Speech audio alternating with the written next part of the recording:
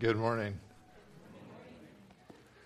Well, we just passed a difficult anniversary, the anniversary of the terrorist attacks of 9/11. As we were singing that song, Glorious, and singing to the Lord, He stands above the rulers of the earth. He is sovereign, and many people have wondered, I'm sure everyone has wondered, why He would allow that. And not unusual that many people got angry. Tim Keller said something interesting about the sovereignty of God one time, and thinking about people being mad at God allowing certain things. He said, if you have a God big enough to be mad at, you have a God big enough to have reasons for things that you don't understand. So it's a time to mourn, it's a time to grieve, it's a time to remind ourselves of what's really at stake. It was interesting, something happened in Jesus' day. A big tower fell and killed many people.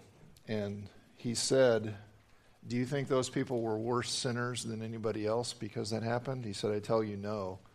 But unless you likewise repent, you too will perish. So he didn't explain it. He just said, we need to get right with God. So that's why we're here. We're here to remind ourselves of what God has to say and to put our hope in Him and trust in Him. Let's pray as we get ready to dive into His Word together. Father, today we are thankful for many things. Thankful for a beautiful day. I'm thankful for the freedom we have to gather in Jesus' name. I'm thankful for the men and women in uniform who risk their lives to keep us safe, to guard our freedoms. Father, we pray for those who serve today that you will help them serve as unto you, and bless them. Those that are in harm's way, we pray, God, that you would draw them near and protect them. And Lord, we're thankful most of all for our Savior Jesus, who gives us hope, who gives us life, who gives us freedom. And we pray now as we turn to your word that you will open our minds and hearts to receive what you have for us, and to bless your name, and to hear with ears to hear and hearts to respond. We pray in Jesus' name. Amen. If you have a Bible and you want to open it up to the book of Hebrews, chapter 10.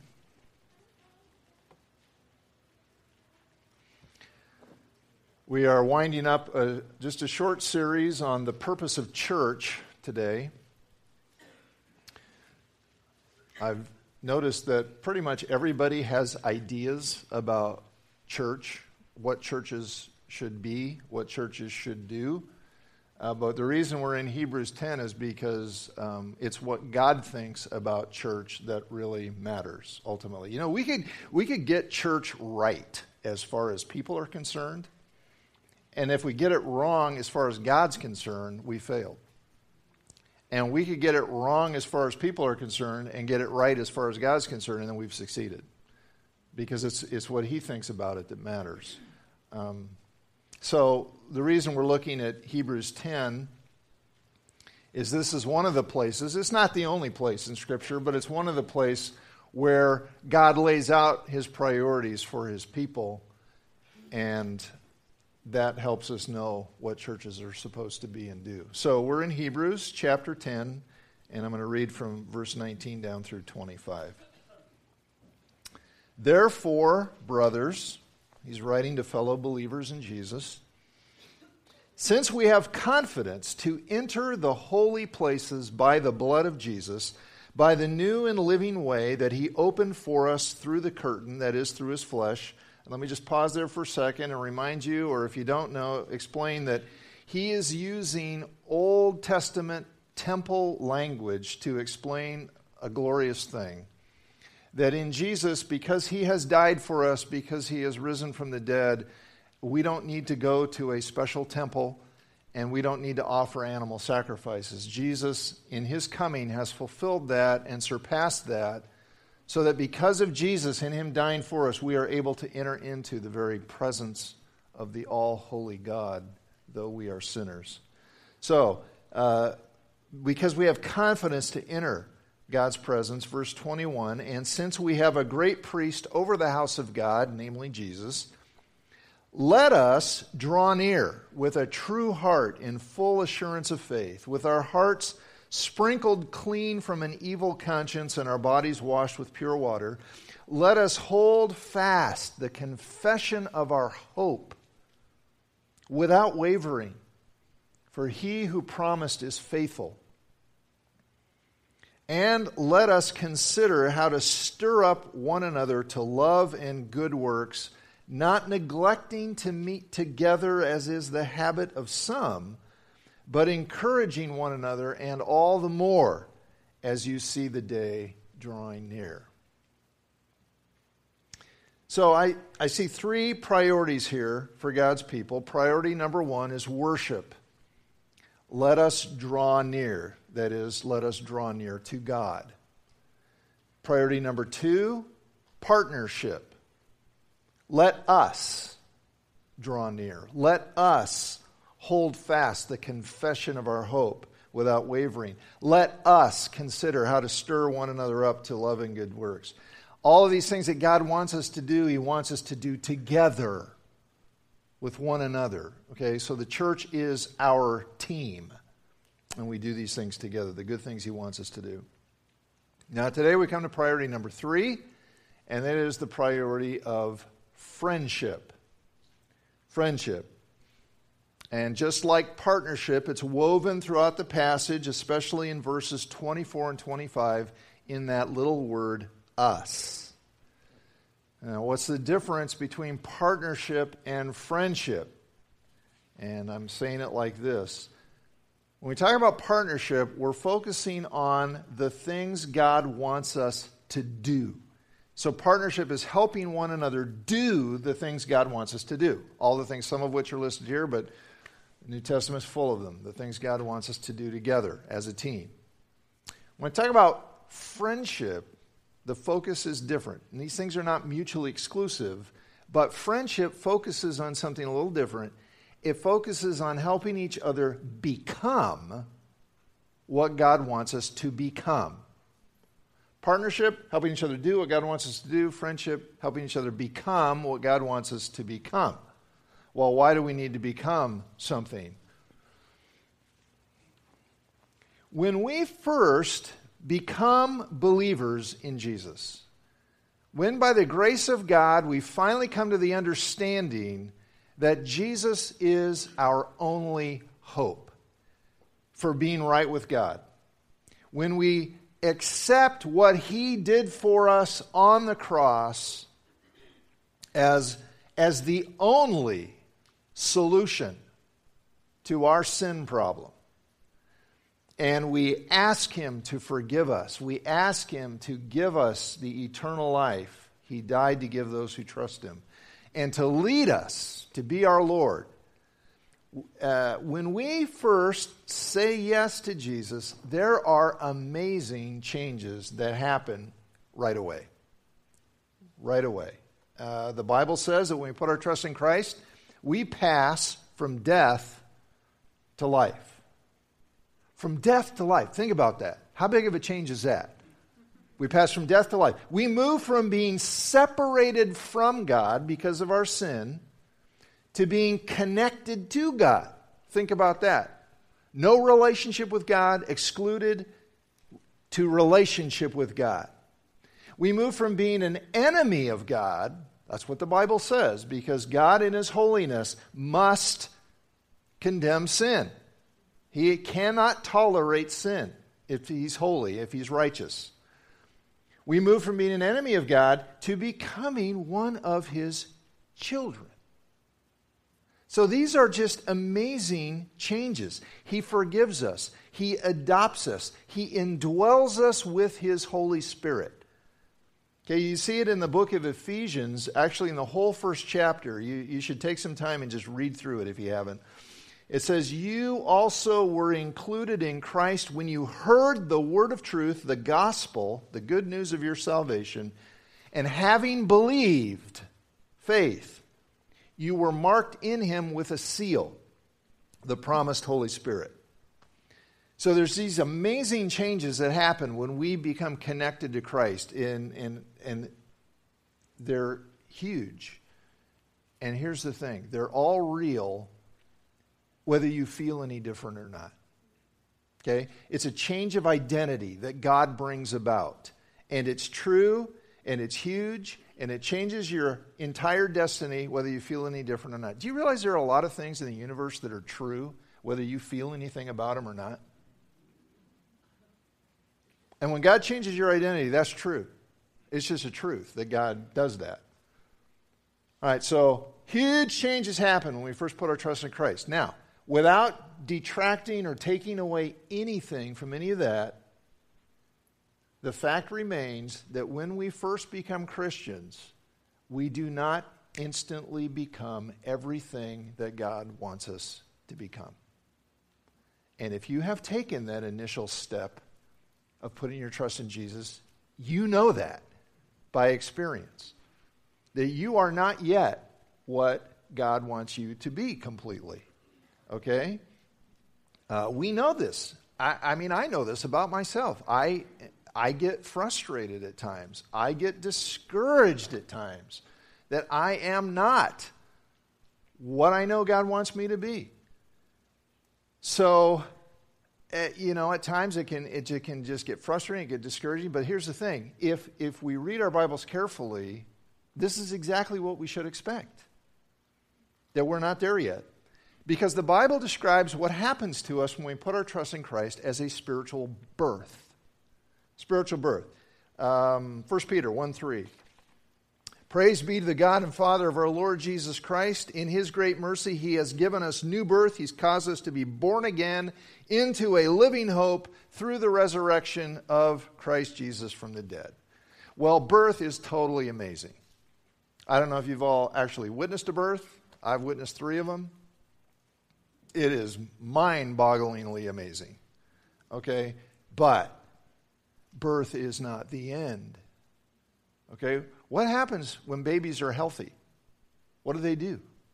They grow. They grow. And they become something even greater. And that's exactly what needs to happen to every one of us. I guarantee you, everybody in this room still needs to grow. Doesn't matter how old you are, how young, it doesn't matter. You could turn to somebody who's been a Christian for 60, 70 years and tell them, you need to grow up. And you'd be right. Every one of us still needs to grow. 1 Peter 2:2, like newborn babies crave pure spiritual milk. I'm not suggesting you'd say that, by the way. Like newborn babies crave pure spiritual milk so that by it you may grow up in your salvation. We just need to grow up. And here in Hebrews 10, we see the kind of people that he wants us to grow into. Actually, you can make it even simpler than this, because Scripture tells us more than once that the standard of measurement we're all to grow up into is the stature of the character of the Lord Jesus Christ. That's why we need to grow, because we need to become as kind as Jesus, and as righteous as Jesus, and as loving as Jesus, and as truthful as Jesus.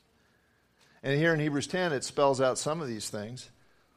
It says he wants us to become sincere worshipers.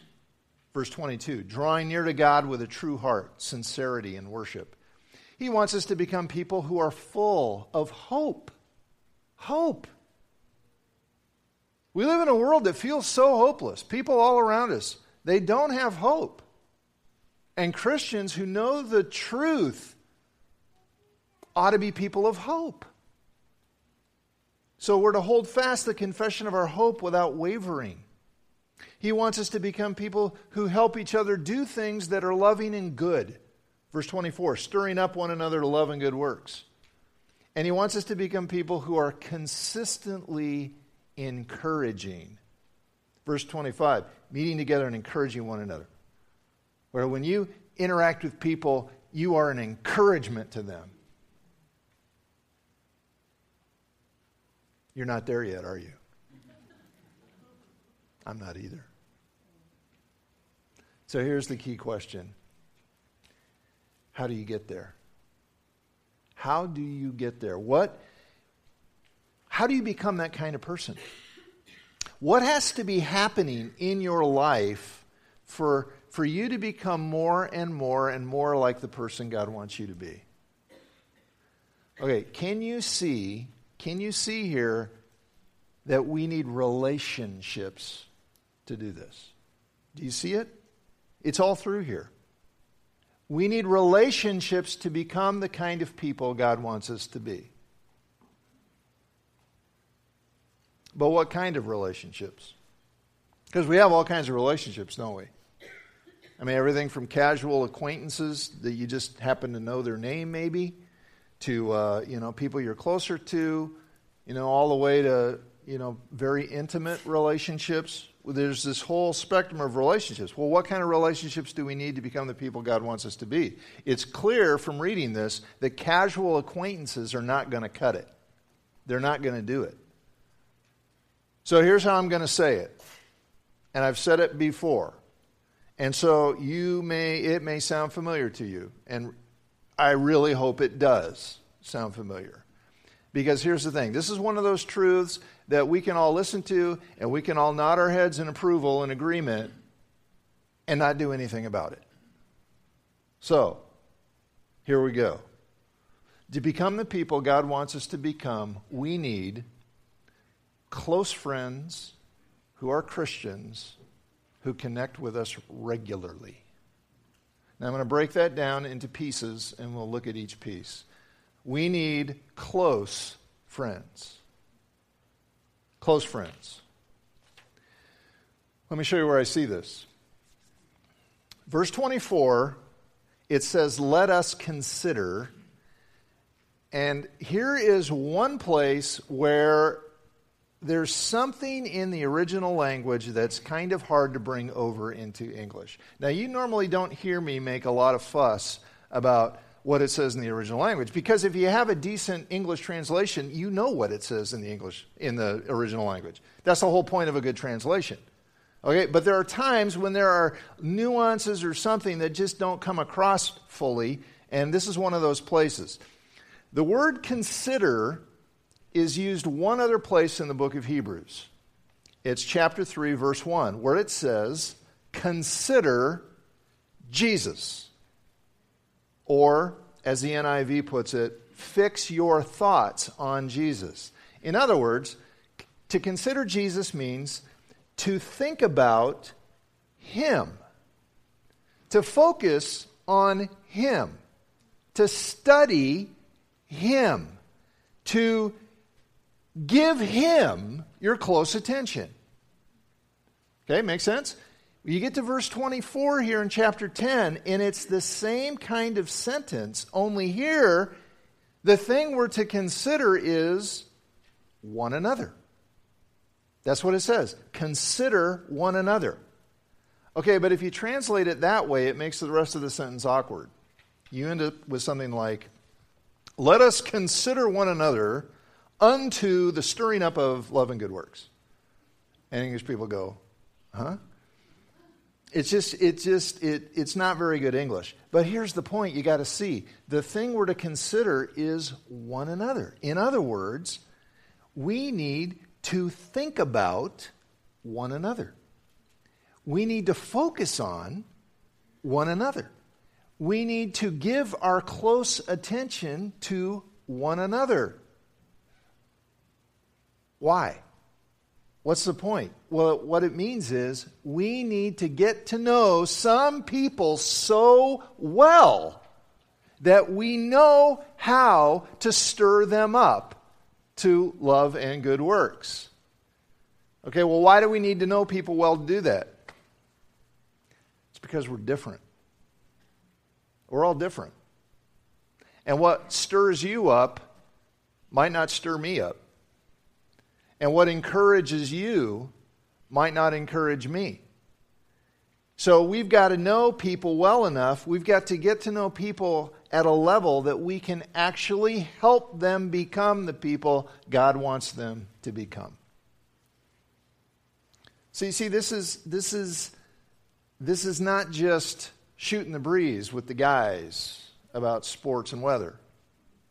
This is not just chatting with your girlfriends about your kids and what's on sale at Kohl's. See, this is dealing with inside stuff. Right? I mean, it's talking about what motivates us. What motivates us? Whether or not we have hope. Whether or not our worship is sincere. What encourages us.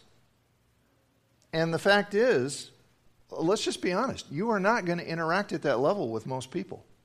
You're not. I mean, you've got to know some people well enough, because there are some things you're only going to trust, or you're only going to share with people that you have learned to trust. You know, trust is learned. And that what this means is you've got to have some one another's that you consider carefully. You've got to have some one another's. This is what I mean by close friends. You've got to have people that you can trust with who you really are. Some people who know your deepest joys. Some people who know your fears. Some people who know your hang-ups. Some people who have the permission to ask you hard questions and give you a swift kick in the pants when you need it. See, who is that in your life? Who is that in your life?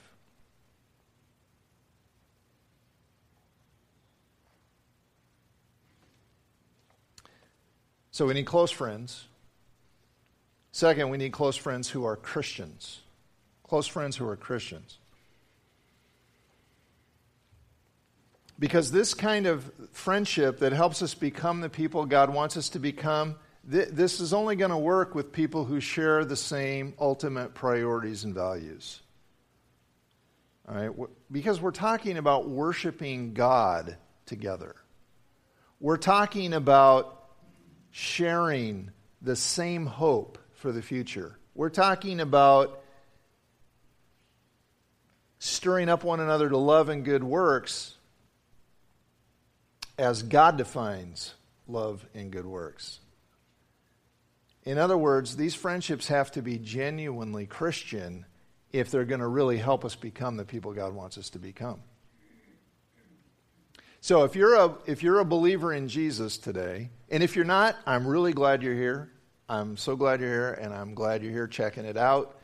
And I'm hoping you hear the good news in all of this, that Jesus Christ offers you life and hope and forgiveness and connection with God that endures forever. But if you are a believer today, then you need significant friendships with other Christians. And let me just say this. Maybe, and I know some people think like this, they think, well, I'm married, so my wife, my husband, they're my best friend, so I'm good. Okay, can I just encourage you? I really want your spouse to be your best friend. That's cool, good. But I think you need other significant friendships besides your friendship with your spouse to become the person God wants you to be. And I'm especially talking about men needing other men and women needing other women. The reason for that is, if your spouse is the person who holds you accountable and asks you the hard questions and gives you a swift kick in the pants when you need it, that's not a good dynamic, okay, in marriage. It's not. When a wife is constantly asking her husband tough questions and reminding him and holding him accountable, we have a word for that. It's called nagging. And when husbands do that to their wives, that's called being a control freak or a jerk. You choose. Okay? So it's really healthy that your spouse is not your accountability partner. Okay? We need significant friendships. Now, It's true, it's very true that we need relationships with people who aren't yet believers in Jesus because we need to love them and we need to share the good news of Christ with them. In fact, Drew last week made that point very well, and if you didn't catch that message, go to philida.org and listen to it. But there are limits to those relationships because people who don't know Christ do not have the same priorities as people who do know Christ. And that's not saying anything mean about them. It's just the way it is. And that's why 2 Corinthians 6:14 says, do not be unequally yoked with unbelievers. Now, if you don't know what a yoke is, we're not talking about that thing in an egg. We're talking about a piece of farming equipment whereby you harness two animals together, two oxen or whatever, so you can plow your field by basically forcing those two animals to stay together and go in exactly the same direction. So what this is saying is, don't be yoked with unbelievers means don't be so connected to unbelievers that you're going in the same direction they're going. With the same values, the same parties. This is a big problem in our world today. Okay? It's good that we want to have relationships with unbelievers so we can tell them the truth. But look, if they're going this way and Jesus wants you to go that way, you can't go in the same direction. This is not being judgmental. This is just realizing that you cannot get to where you need to go if you go with somebody who's not going in that direction. Someone who's not following Jesus is not going to be able to be the friend you need to become the person God wants you to be. We need close friends who are Christians.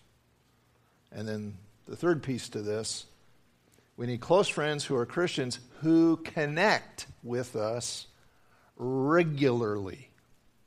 Regularly. Now, verse 25 here tells us how to do verse 24. Verse 24, let us consider how to stir up one another to love and good works. Okay, how? Verse 25, not neglecting to meet together, as is the habit of some, but encouraging one another.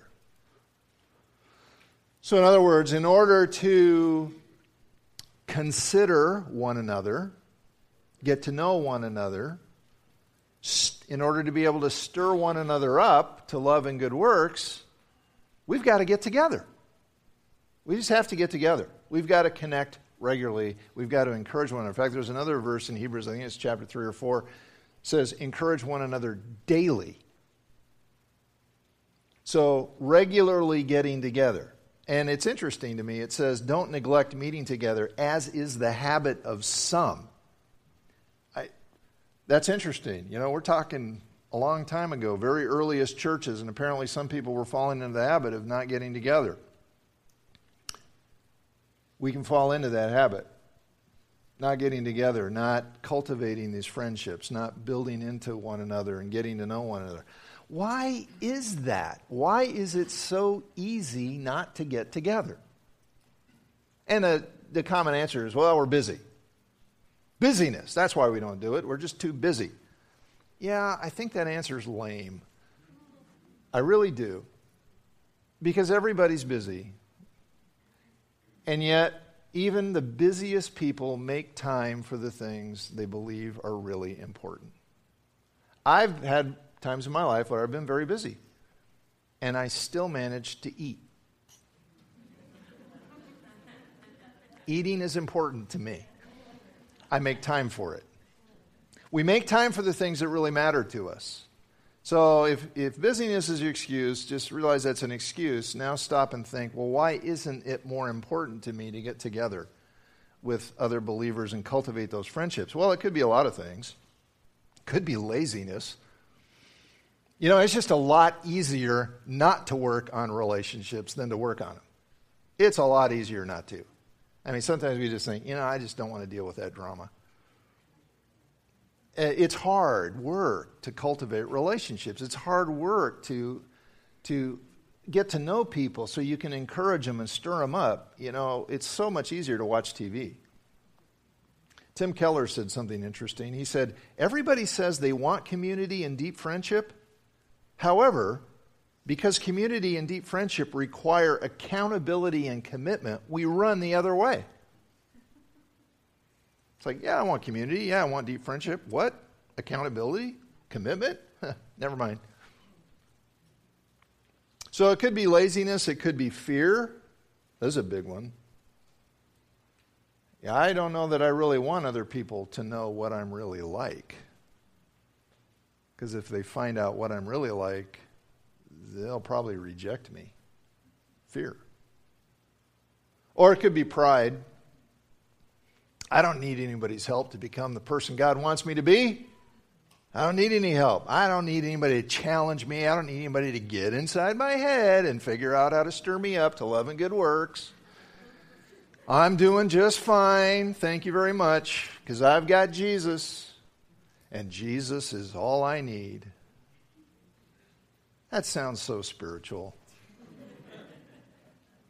And it's baloney. It's baloney. Don't say all you need is Jesus. Even though there's songs that say that, and there's, people post it on Facebook, all I need is Jesus. It's not true. And the reason it's not true is because Jesus made you to need other things. Say, all I need is Jesus. Really? I need food. I need oxygen. I need sleep. Jesus is not food, oxygen, or sleep.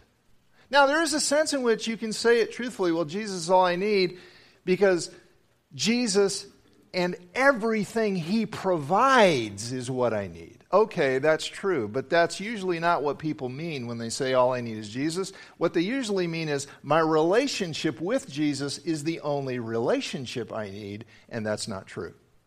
You think about creation, you think about God creating the first man, and he's there in the perfect environment. He's got a perfect relationship with God. He's at the top of his career ladder. I mean, everything is perfect. And God looks at him and says, not good.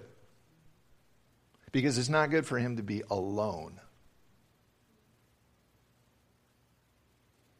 So if you think all you need is Jesus, you need to read this passage again and you need to ask yourself a question. You need to ask yourself, why the Spirit of God, why the Spirit of Christ who inspired these words commands us to consider one another, how to stir one another up to love and good works, and to not neglect meeting together, and to encourage one another. And all the more. This to me is really interesting. As you see the day of Christ's return, the day of judgment drawing near, you might think, well, as we get closer to that day, well, as we're growing, we'll need our brothers and sisters in Christ less. No, it says all the more. All the more. God says we need to make a habit of getting together with Christian friends who challenge us, who encourage us. And this is probably not talking about a large group experience like we're having right now, where we gather together for worship, but it's talking about something smaller, because you really can't consider one another very well and stir one another up and encourage one another in a big group. Because you just can't really get to know each other that well in a big group. Now, big groups do some things very well, like gathering together for worship. That works. I was in, you remember that thing called the King Dome that they knocked down in Seattle years ago? I remember going to a Promise Keepers conference with like 40,000 other guys. And out of those 40,000 guys, I knew, I think, 10. And yet I worshiped with 40,000 men. I didn't need to know their names. I didn't even need to really be acquainted with them. We just needed to have the same goal, that we're going to gather together and we're going to worship God. You can do that in a big group. But other things don't work so well in the big group, and that is friendship. Big groups don't do friendship very well. And so you need a smaller grouping to get to know people better. You need a group that's small enough where you can get to know each other at a deeper level. You can learn to trust one another. And so now it sounds like I'm promoting small groups, and what a coincidence. We happen to be doing sign-ups for small groups. And those of you who are skeptical and suspicious by nature are thinking, oh, brother, this whole sermon was just to get the program going. No, the reason we have small groups is because of the truth that we need friends, close friends who are Christians who connect with us regularly. Now, a program's a program. You can sign up for a small group. You can go to a small group. You can do the small group thing, and you can still not do this. Small groups are just an opportunity. But I want to encourage you to take advantage of the opportunity. There's nothing magic about it. You still have to work at considering one another and getting to know one another and learning to trust one another, and it takes time. It takes time. But the thing is, you need friends, and I need friends to become the people God wants us to be. And don't you want that? Don't you want that? Don't you want to become what God wants you to become? Don't you want to get beyond where you are? Then hear this carefully. There is no becoming what God wants you to become apart from this. There's no becoming what God wants you to become on your own. You can't do it. If you're going to become the person God wants you to be, if I'm going to become the person God wants me to be, then we have got to invest in significant friendships with other Jesus believers who want that same thing and who can help us become that. So, what's your plan? What's your plan?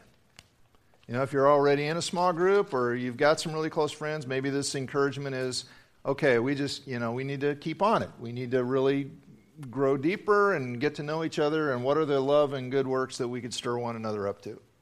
And if you don't have close friends, what are you doing? What's your plan for developing some? Because it's not just going to happen. I wish it did, like in elementary school where friendship is like spontaneous.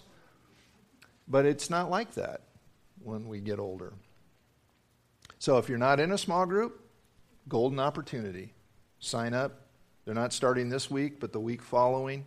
We'll start a new series and buy a study guide. They're $7. No, we don't make any money on that. This is not a scheme, okay? This is an opportunity, and I just encourage you to take advantage of the opportunity because we need that.